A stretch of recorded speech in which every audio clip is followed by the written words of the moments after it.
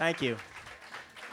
Thanks everybody for coming. Again, I'm Mark Cassell, and welcome to this the latest installment of Happy Dog Takes on the World. Today's topic is really, in a lot of ways, it really does feel like another installment. I think if any of you are kept up with what's going on in Europe, but it feels like a never-ending sort of saga of chaos and upheaval, really on both sides of the Atlantic. But today we're focusing on Europe, and we're focusing on Great Britain, or maybe just Britain. Maybe is more appropriate these days, feeling less and less great. The exodus of Britain from the European Union feels like it's been going on forever. I don't know how many of you have been paying attention, but it just feels like it's just been dragging on and on and on. And not, of course, in any kind of smooth or linear way. The exodus from Britain feels much more jolted. It feels more like lurching from one crisis to another, one government failure to another, one election to another. Brexit has brought down now 2 prime ministers and is weakening a third potentially. Britain's parliamentary system, arguably one of the oldest, most established democracies in the modern world, is under threat. The troubles in Northern Ireland feel like a tinderbox, so tense that maybe a poorly worded tweet or a bad vote could set things off. It's really hard to remember, for example, a time when Britain wasn't leaving the European Union, it feels like. But today's a chance to take stock. It's to think not just about Brexit and not just about Britain, but more broadly about the European Union, about Europe, about the United States, and about the system of international relations that seems under threat on a daily basis, and I should say has kept much of the world safe for the last 70 years. The aim of this evening is to think through some Brexit scenarios, to think through how things might play out in Europe in the next 5 years. What will Europe look like maybe in 4 or 5 years? And to, of course, hear your questions and your concerns. Elliot Posner is an associate professor of political science at Case Western University. He's one of the smartest people I know on issues of Europe and European Union. He's published 2 acclaimed books on European finance. He's published numerous articles in the most prestigious journals on banking. He just spent a year in Marseille at the celebrated Institute of Advanced Study. He also served in the Peace Corps. But what I think really sets him apart from other scholars is that he played tournament tennis as a junior, which is near and dear to my heart. So it's Elliot Posner. I'm going to start with some questions, and as I say, after about 30 minutes, it's a chance for you to come up and ask your concerns and your questions. So I'm going to start out with a very general question, which is, I want to know, what are 3 things that people should know about the European Union? What are 3 things, if you had to sort of talk to people and say, hey, these are 3 things that you have to know, what would they be? Okay, thank you. Thanks so much, Mark, and for the others, Pete, Stephanie, Karina, Sean, for the invitation. I really appreciate it, and I appreciate all of you coming out. Who knew there were so many people interested in the European Union in Cleveland, right? All right, let me think about this. 3 things we should know about the EU. All right, whenever I talk to, I teach over at Case, I teach undergraduates at Case, so I know that there's probably a fair share of you who would like some of the basics before we get started. So I'm going to devote one of those things to just some core essentials. I also know that, I have a son who, he's in 9th grade now, but when he was in 7th grade, I looked at his social studies textbook at the public school near me, and it didn't even mention the EU. So I'm quite familiar with this problem, and I know I was talking actually to my other son's soccer coach the other day, and I think he's very typical. If you're my age or older and you know something about the EU and the United States, it's because you're probably working for a corporation or you're a lawyer and you're somehow embroiled in the regulatory laws of the European Union, either banking, data privacy, or antitrust or something like that. Anybody out there in that position? You've been no compliance office at a bank in Cleveland, and EU regulations your nightmare? Okay, maybe a couple of you. All right, so some of the basics.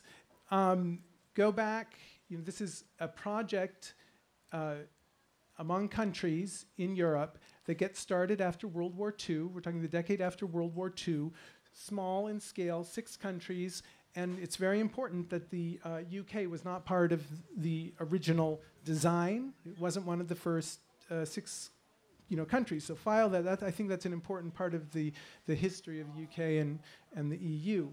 So it's been 6 decades of cooperation. It's become deeper and deeper, more invasive in the economies, political systems, societies of European countries. At the very heart is this project to create a joint market. They call it the common market. And from the get-go, its goals were to create mobility of capital, goods, people across borders. Services is the last. They have 4 pillars.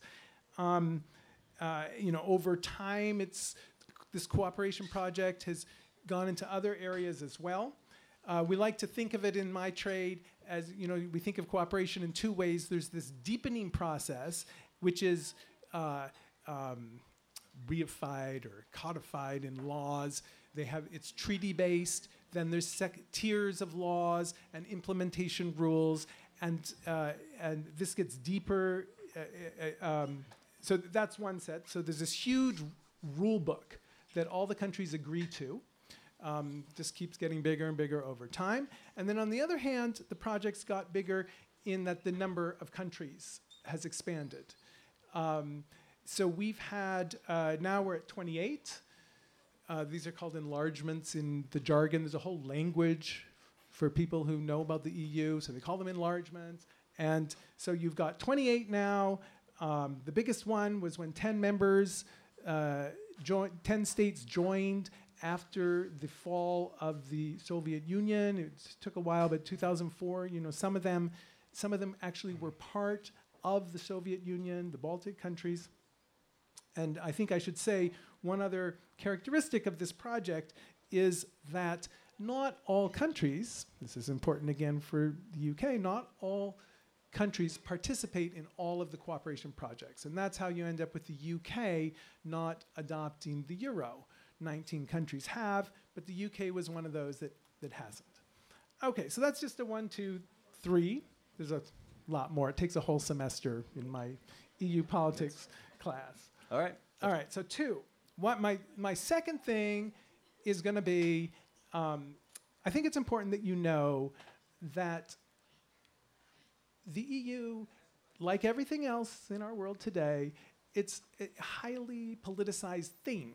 So people's disagree about what it is and whether it's good or not. So I wanted to run down the Europhile, what Europhiles, why they like the EU and why the Eurosceptics don't. Before I do that, I should probably preface that, I put academics in a different category. We're supposed to be somewhat objective in what we do. And you should know that we also argue we can't agree. We've never seen anything like this polity. It's a polity. But what kind? Doesn't fit in any of our categories. Everybody pretty much agrees it's not a state, country, that kind of state. It's something else. Not too long ago, some scholars thought of it as evolving into a state, a future state, but nobody's saying that these days. There's state-like features. That's, I think, really confusing for people. There's legislatures, and there's elected legislatures, European Parliament. There's courts, European Court of Justice. So it looks like a state. There's a central bureaucracy, judges, blah, so there's these things that look like a state, but it's not a state. It's also not your regular international organization, treaty-based organization. It definitely is a treaty-based organization at one level, but it's so much more. So at one level, it suffers from the typical problems that international organizations suffer from, that sovereign states that are the members can veto whatever comes up. There's some of that. So in this sense, it's like other international organizations with democratic deficits, all this sort of stuff you hear about. But then the EU isn't like other international organizations because states have, we talk about how they've reinvented sovereignty. They've been willing to do things. They've given up their veto in a lot of areas where they cooperate. And so it doesn't quite see what I mean. And there's a central bureaucracy whose mission in Brussels, this is the European Commission, their mission is to support this project. We call it a supranational, bigger than state project. And they wake up every morning trying to think of ways to do that. There's also, judges who have created rights that weren't there in the treaties. So this is what I mean. It's a very confusing entity. Okay, enough of the social scientists and our problems. Let's talk about the Europhile view. So I think that Europhiles, and I generally consider myself among them, though I will talk a little bit more about why that is and where I veer. So first of all, people like me, I'm a professor of international relations at heart, and I think of the EU as this major contributor to regional stability after World War II and throughout the 20th century in that part of the world. Second, I think the EU has contributed to the prosperity and liberty in Europe via market making, and we'll talk a little bit more about that also, I imagine. And then three, I would say that it's a model for the rest of the world. It's a model on how to cooperate, how to problem solve, how to innovate with new modes of international relations. They're flexible. I know it's not usually associated with the EU, but over time, the EU's been quite flexible. Think of how they've dealt with the UK before Brexit. They made all these accommodations over time. They know how to use time as a strategy, talking shops for long periods of time, very inventive. And then finally, I think that they've done a pretty good job. You can be critical of all this stuff, and I'm sure Mark and others will be, but I think that they have a pretty good balance. Their form of capitalism has been maybe a better balance than in the United States between the social necessities of social safety nets and also the needs of a capitalist economy. It's less winner-take-all as a whole. Of course, tons of variation within because they've also preserved national varieties of capitalism. All right, now what about the skeptics? Well, the skeptics, they usually point to Brussels and they talk about a monster bureaucracy with a giant democratic deficit that eats into national sovereignty.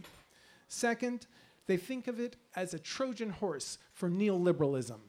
Neoliberalism meaning extreme forms of capitalism. Third, they think of the EU as elite-driven, having forgotten the rest of society. It's great for this 10% of people who can move around and grow up in the south of France, but then move to London easily because they speak many languages.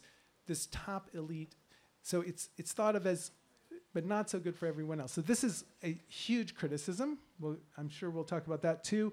And then I would say, I will stop there with the Eurosceptic view, only to say that I think there's truth to all those. There's truth to all of this. It's a complex polity. Okay, so that's two. Am I okay still, or do you want to? Well, let me follow up with a couple of them because I think you made a couple of really great points. I think that In many ways, it sounds like the success of the European Union has been quite remarkable, and in some ways, maybe it's the cause for why I think many people take it for granted. I think some of us maybe have relatives or family that are from Europe. I had two grandparents who lived through 2 world wars, and for them, wars were normal. They occurred every 30 or 40 years. And the fact that since 1945 there has not been a war, and the fact that there's lots of things that might trigger a war, and it hasn't happened, I think is a quite remarkable feat. And even more recently, the introduction of 1 million refugees into Europe without causing war or conflict is also quite remarkable. But that said, I think that nevertheless, Europe is criticized, right? We hear it all the time. Europe is criticized for being undemocratic, and it is particularly criticized for being essentially overly deferential to corporations. I don't think there's any question that many of the voters who voted for Leave were angered by the European Union's not just democracy, but also their kind of strong view about free markets and corporations and the weakening of labor rules and so forth. And that's certainly true in other countries. And I guess I'm wondering, from your perspective, have those elections changed? Has the European Union changed at all in response to the criticisms that have been levied upon them in Britain and in other countries? Got it.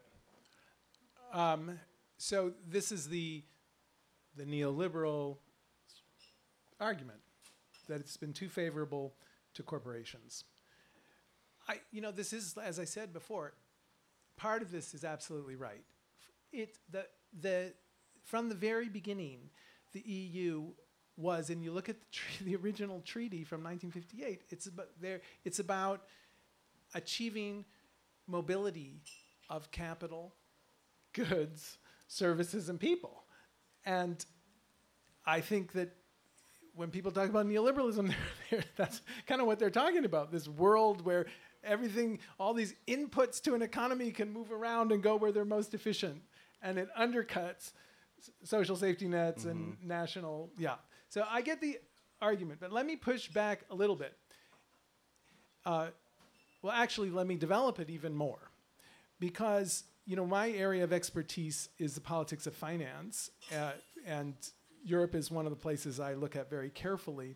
And it is very true that in the area of financial regulation, the UK had a very strong influence over what it looks like. And of course, the UK regulation looks a lot like US regulation, looks a lot like the kind of stuff they do at the international level in Basel. So what I'm saying is the financial sector, I think there's a lot of truth to this. Okay. And that's because of the UK. But then if you look at other parts of the EU, it's this huge body. I don't think you can say that it's just about corporations. Look at how they regulate data privacy, because that's right in our face these days. Yep. Every time you open a web page. Go ahead. I guess I'm asking, I'm not saying that that's my view. Okay. All right. Yes. I'm simply saying that a lot of people who voted for Brexit and also voted for the AfD in Germany and have voted for the right-wing groups, they're obviously very angry about the European Union. And I guess I'm wondering if there's been any changes in response to some of those Fair enough. votes. All right. There been changes. But let me finish saying building this picture of it's not just data privacy where the Europeans have adopted stringent regulation. Chemicals. Cosmetics aren't regulated here. Super regulated in Europe. Your lipstick doesn't have any. In Europe, you buy your lipstick in Europe. Toys. Environment. I mean, there's all these areas. Plus, part of the bargain in Europe was that the social safety net was going to be left in the hands of countries. And some countries have been better than others. Now, I think what you're asking is why has the EU been the target of populists on both the left and the right, and what's being done about this? Well, we know we're going to get to Brexit in a minute, but I want to just say one of the reasons why the EU is an easy target. Has to do with what we think of as sort of these weak cultural legitimacy, authoritative parts of it. It doesn't have, it's sort of, for Europeans, it doesn't have the same legitimacy in their eyes. And some of this is on purpose, and some of it hasn't been on purpose. Now, so it's sitting there. The EU's this fodder. There's a long history of politicians blaming the EU for all their problems. This is, who's going to defend the EU but these meek bureaucrats in Brussels who aren't supposed to ever take on state officials, sort of thing. So you've got this setup. So what's been done? Good question, right? In Brexit, in the UK, I think you have to go. It's a country story. There's the country stories. In each country, you get a different kind of politics and a different reaction to it. But then at the EU level, on the one hand, it's very hard to respond to this because countries are not willing to give up those areas of national sovereignty, which are required to build a European-level social safety net.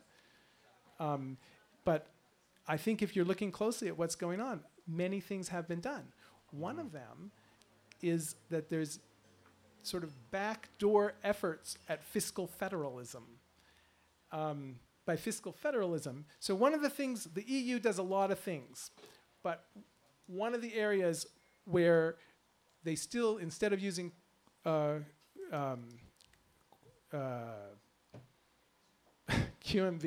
what's QMV? Qualitative voting. Yeah, yes. It's in one of the areas where they haven't given up their veto power. How's that? That's taxation. The countries have not said taxation, defense. There's these areas where they've held on to their veto, and taxation's one of them. And so so when we think about fiscal federalism, we're meaning taxes, there's a central pot, and then you redistribute out to the parts. And that hasn't been part of the show, but we're getting little pieces of that. There's now a shared bailout fund for the next time there's a crisis. There's through the back door, if you follow the European Central Bank, what they've been doing is, in a way, a type of fiscal federalism through their technical monetary policy. So there has been that.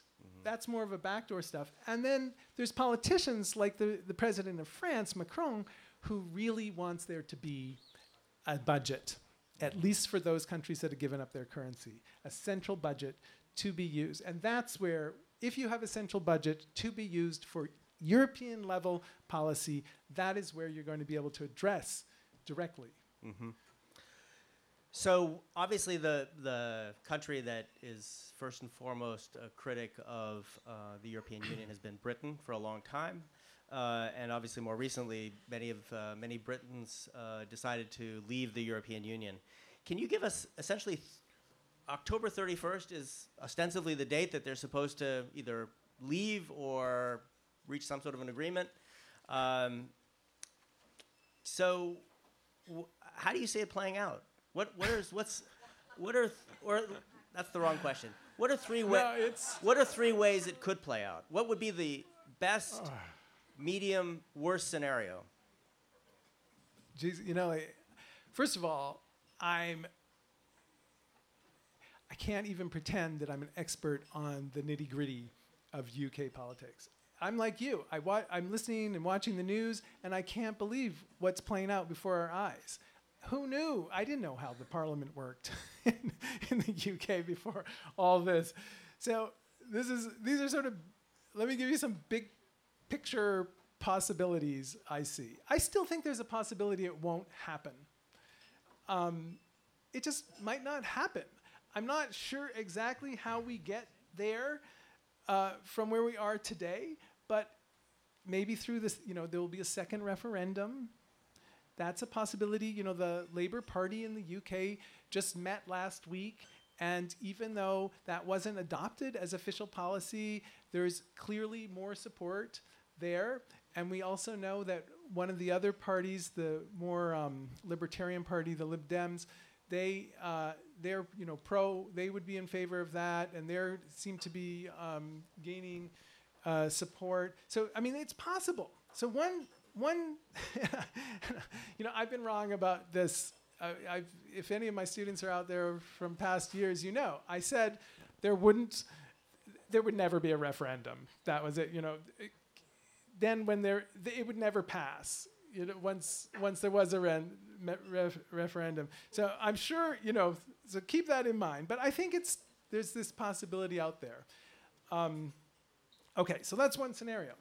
A second scenario is that it doesn't happen. Yeah. That they just stall and then eventually they hold another referendum. That all of these, that the pushback from the democratic system in the UK slows this thing down, and eventually you get pragmatists in charge who say, okay, the only way out is, it's probably after an election, and we got to have a second referendum. Okay, no, you're looking, you're not buying that. No, okay, no, I mean, all right, let me move I'm just on. trying to understand how it would occur. But it seems like you don't think through an election if I guess I understood that on October 31st, there would be a make or break, and that you think that the European Commission that would require that this is going to be delayed. Would agree to a delay? Oh yeah.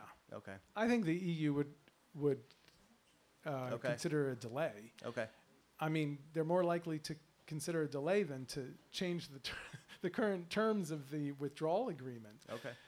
That's my take. I mean, who knows? So then another scenario is, I don't know what to call this one. This is things just sort of plod along. Formally, the UK pulls out, but in fact, things look almost the same. And so what does this look like?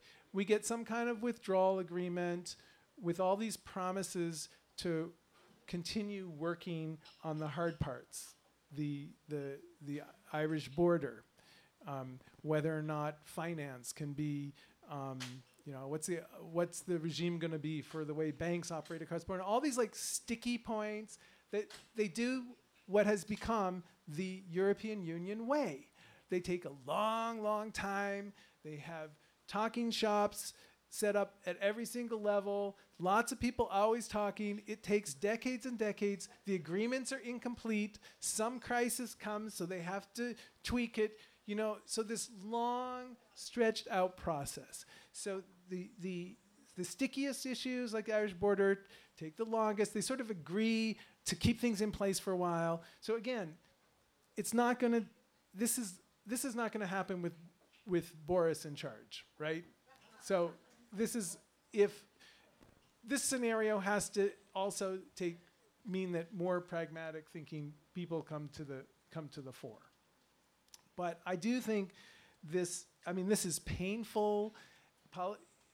This is painful for everyone, but this is how things work in Europe. These incomplete, what we see from the outside as incompetence. For example, in Europe, the joint asylum system that didn't work in 2015 and 16, or the incomplete Eurozone. Everybody said, how can you create monetary policy without a fiscal policy? It's not that the Europeans are stupid and don't know that they need this. It's there wasn't the political will to give up the sovereignty that's required. It's always a question of these political bargains. And so what they've done for decades and decades and decades is done their best, hoping that at a future, keep talking, keep institutionalizing these things, and then over time, they hope to complete these things.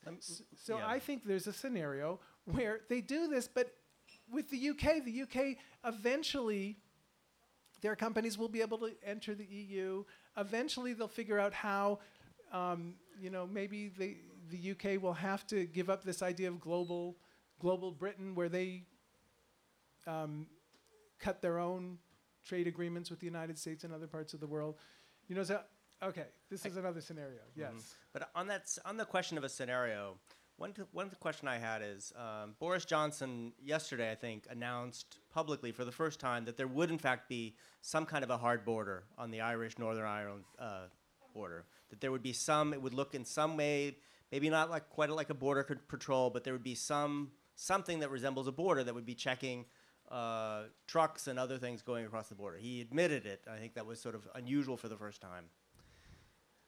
What's the chance of a scenario, of a positive scenario, do you think, of an Irish zone being set up where you essentially continue to have free flow of goods between Northern Ireland and Ireland, and you essentially allow Ireland and Northern Ireland to act as one in the context of commerce, but politically Northern Ireland remains part of Great Britain, so that in some ways this event might in fact lead to a closer political relationship between Northern Ireland and Ireland. Is that realistic, or is that?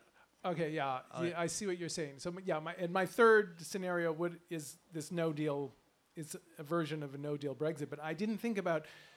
There's been some talk of an Irish area, but there's one party, the DUP, that is dead set. Irish Democratic Union. Democratic. Unionist Party, right. They're dead set against that, because that essentially means that, how many members do they have? I didn't write down how many members they have. Yeah. And it's not clear how important they are now with all the shakeup. So from afar, I can't really assess this, but they're dead set against this, because this essentially means that they're not going to be part of the British economy. They're going to be part of the EU economy. See, I think with a no-deal Brexit, by no deal, just to remind you what this means, a no-deal Brexit means that this idea that there would be a withdrawal agreement, sort of an interim period, an orderly managed separation, would just be thrown out the window. And all these issues that they haven't worked out would just somehow have to be dealt with tomorrow. That's what we mean by a no-deal Brexit. Because in this 500-page proposed withdrawal agreement that Theresa May's government did with the EU, this is where you have this idea of the backstop, the Irish backstop. And remember, the Irish backstop is a way it's so fascinating, because this never came up during the campaign for Brexit. This idea that it's a way to leave a soft border, essentially no border patrol, no customs between the two Irelands, which is part and parcel of the peace agreement from 1998, the Good Friday Agreement. So, for me, this is just such a lesson in what markets are. Markets, you can't just study economics. You have to study them, markets in their context, their political and social context. Such a great lesson. So in the withdrawal agreement, this is key. And the EU member states have been united behind Ireland, which is an EU member, that there must be in a withdrawal agreement, and I see no change in that. There must be in a withdrawal agreement a soft, some mechanism that preserves the soft border there. Okay. Okay. I guess I should stop. I wanted to encourage people to come up and ask their questions. We're sort of at a time. Should we try that? Yeah, I actually have one that came in via Twitter. All right, Sean. To the City Club's Twitter feed. Who wins from Brexit and who loses?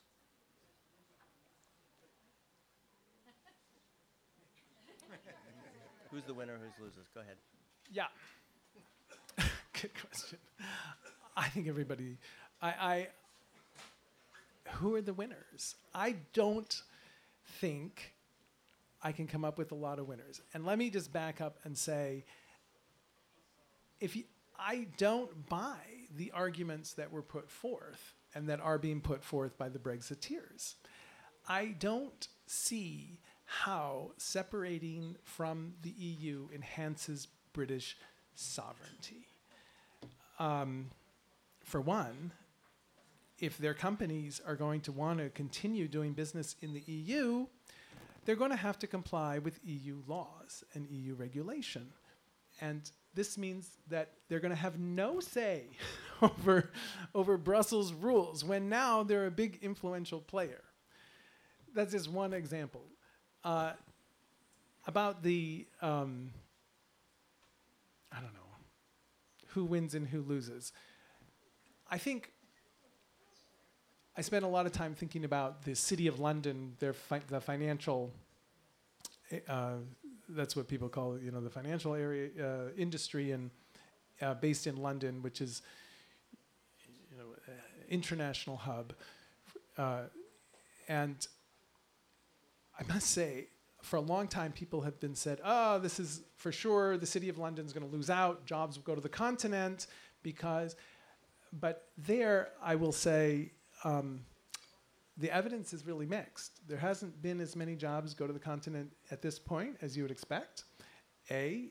And B, the latest reports from the BIS, which keeps statistics, as a Switzerland-based body that keeps statistics on this stuff, they show that London's share of some of derivatives in foreign currency markets has only increased over the last few years during all of this. Mm-hmm. So there is a scenario where, and I think this might be based on the expectation that after a separation from the EU, the British government adopts a lax regulatory strategy and makes London an even more inviting place in terms of taxes and regulations for doing business. So it's possible the City of London could be a winner in this, which would be a twist, because for a long time people have thought that Brexit was shooting, the British economy in its foot, because if that's the right metaphor. Right. Well, one other group that I think would be our winners, I think, at least from just evidenced by the fact that you all are here, is that I think that the winners might be Europe. I think in some ways the fact that Brexit has occurred has led more people to learn more about Europe than they ever had before. And I think one of the things that you're seeing, at least among right-wing, anti-European political parties in places like Germany and in Hungary and in other places, is that those parties are no longer talking about leaving Europe. They're no longer talking about leaving the single monetary currency because they recognize, after looking at what's happening in England, what they would be giving up. And I think in some ways the appreciation for Europe has increased. It's certainly the knowledge of Europe and the interest in Europe has increased. And favorability surveys show, people like Europe and things European more now than before. I would also say, though, in terms of the EU losing out, is by losing such a big member, they do lose some of their international heft. Next. Yes, sir. I just wanted to ask you, in your training in finances, do you have any observations about how the mobility of people has contributed to all this, or any opinions about it? Migration. Yeah, migration.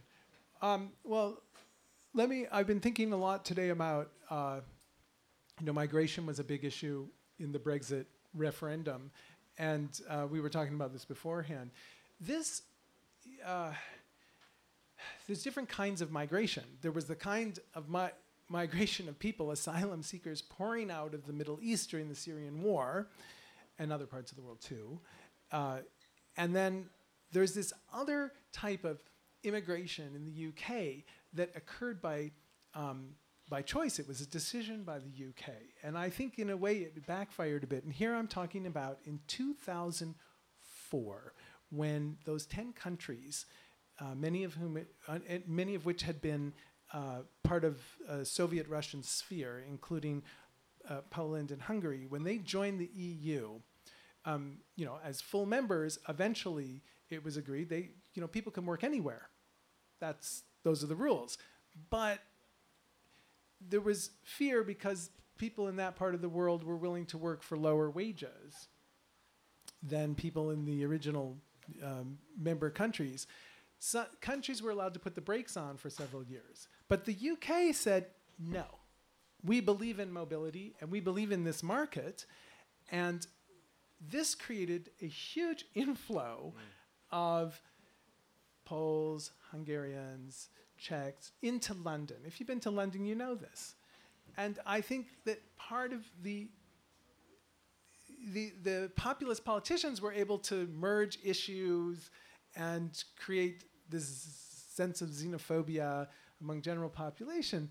But I think we should remember that. I think that's an important part of the history.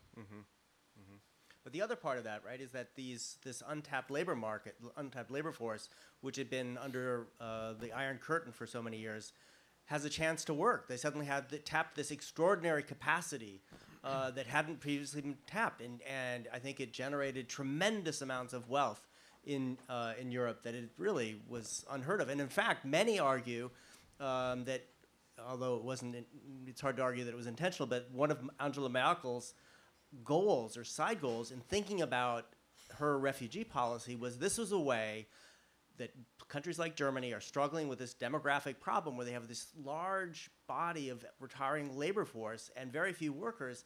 And the only way you really get workers, if you're not going to make babies, is you got to immigrate. And that this was a way for a lot of immigrants to come into Germany, and it's turning out actually that many of them are working. And so the immigration, I think, has also contributed not just to the problems that you mentioned, but also to the wealth in Europe that has occurred since 2004. My question was totally to the point of Hungarian and Poles. As an American Hungarian and Pole, I've been a little more sensitive to this. But do you see the tide shifting? Do you see that there's a difference in opinion in how the British are feeling about the migration of Hungarian and Poles post-Brexit or post this Brexit decision, you know, in terms of just where do you think they're headed, and where do you think they're headed as it relates to this migration of Eastern Europeans? Yeah, I'm the wrong person to answer that question. I don't know. What I will tell you is just something I read, which I thought was fascinating, is that there's it seems to be a policy in Poland to bring back its citizens. I don't know about Hungary, but there was a speech by the ambassador to the UK from Poland in which he invited Poles to return, saying our economy is now robust. Come home, we need you. We need your know-how. You're welcome. And who wants to be in this place with xenophobia and they don't want you here? Yeah, so I don't know what the latest surveys are saying. That would be very interesting to see. It seems to me that referendums of this type are relatively rare in Britain. So why was this done, and why now, having done it, is this referendum viewed by so many as the holy writ, the will of the people that must be obeyed at all costs? When the Parliament or in here, when Congress passes a law, that's the law and that's how things work. But the referendum is just, some people said they think this way, maybe. Mm-hmm. Why is it holy writ? Yeah. Well, I mean, that's a great question. It's a really good question. And I mean, what I wanted to say this before, it's a tremendous argument, very hard to push back by pro-Brexiteers who say there's been a referendum, it's so undemocratic to make us vote again. Especially since many countries in the EU have complained that that this has been the European Union way. Several times in Ireland when there was EU some countries have to have referenda, whatever the plural, in order for their country to sign on to a new agreement. And in several times they would vote it down and then they would tweet things. So there's a very strong argument there. But did anybody hear the NPR interview with David Cameron on Sunday? It was fascinating. He's got a new book out. I haven't read it yet. The interviewer, who I can't remember her name, she was great. She pinned him on this very question because the allegation is that Cameron put party over country. That he was trying to. There's a party, UKIP, in the UK that was gaining momentum, and so this was a way for his Conservative Party, the Tories, to to win elections, and that this was a gamble, a huge gamble, and he basically gambled with the country. And she would not let go. And he argues this isn't true, that the EU, that the British have always been reluctant members of the European Union. And there's some truth, there's the attitudes, and we can show you all the surveys, and they've complained, and Thatcher wanted her money back. This is all very true. But what this reporter pointed out is that there had been, when asked, the EU did not even make the top 10 issues in surveys in the UK before the referendum. It wasn't until his party made it an issue. So there's that. Mm-hmm. But I think the question of the democracy is a really good one, because there is this tension of different views of democracy, right? So there's the view that if the people want it, if the people vote for it, if the popular opinion believes that this is, whether it's the voting for the League in Italy or for the AfD in Germany or voting for Brexit, that the government has a responsibility to carry out those wishes. On the other hand, people vote for representatives and who again oppose these, and so they say no, we're doing what's in the interest of the public, and we were elected, we were delegates to on behalf of the public, and so we should be able to do it. And so I think that fundamentally in a lot of these issues, these countries, the issue comes down to different conceptions of democracy. I'll just comment for you for a minute. In 1972, there was an initial referendum on accession of the Treaty of Rome for the European Union by the UK population. It was felt to be such a fabric-changing proposition for the whole of the UK society. You were going to change, potentially, sovereignty. You were going to give up sections of law in the UK and make that something that Brussels was going to be able to dictate. You were going to change the very currency of England. You were going to change weights and measures. You were going to change the UK law. You were going to grandfather in European Union law into the UK, and it affected everything, from labour to movement of people, rights to work, immigration, the lot. And that meant that although you had over 600 democratically elected representatives of parliament in the 1970s, it meant that the perception was that we had better submit this to a referendum so that everybody was buying into the UK democratically in a very perceived way. It wasn't simply being seen to be done, it was actually being done. And that changed the very fabric of it. The counter to that later on with David Cameron was, you're going to take us out, then we all want a voice in that. The difference is that in the 1970 referendum, over 60% of the UK population voted to go into the EU. Coming out, it was 51% in favour on David Cameron's referendum. Thank you, that's really helpful. Thank you so much. Thank you. Is there another question? We'll get into that. I didn't know I was okay. First, the problem goes back to the Iron and Coal Commission, and a certain Frenchman named de Gaulle hated the British, and they didn't want them in. And the Brits are still mad about that. But I think the main thing the British objected to, they had their parliament for 800 years roughly. We made our laws, we live by them. Now we're forced to join a group and accept all of their laws. And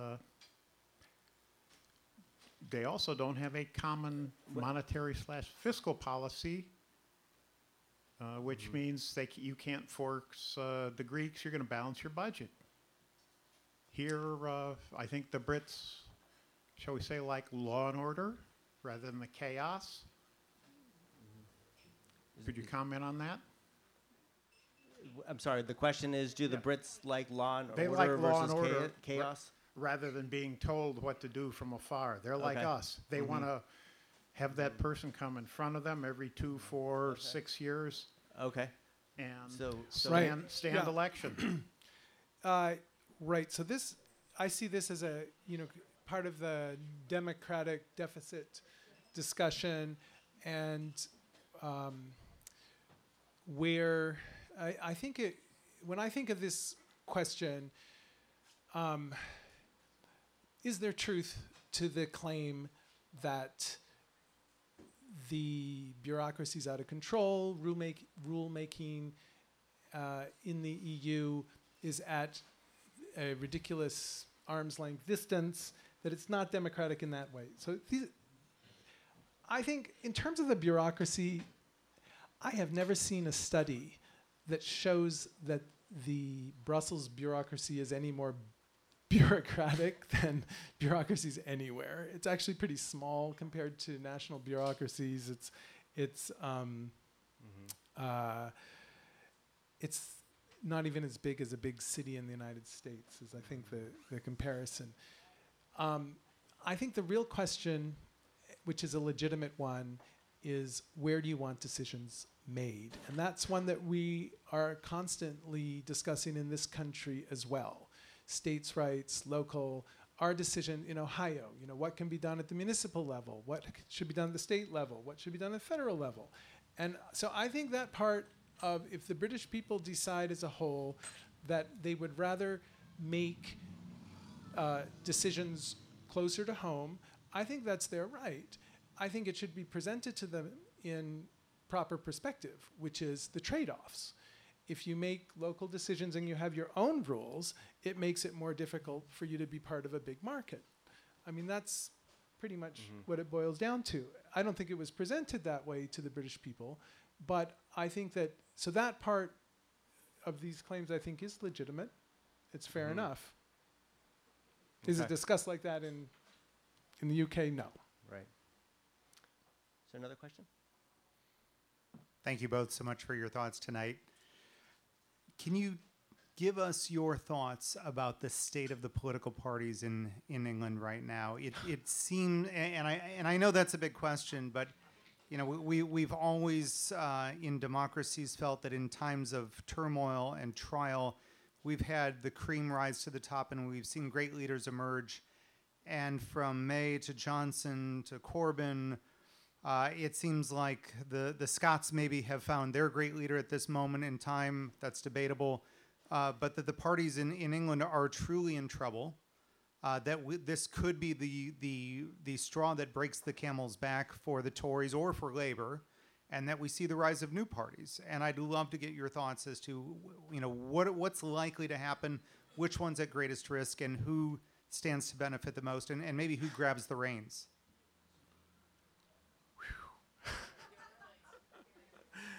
Thanks for that question. I don't know. I was impressed.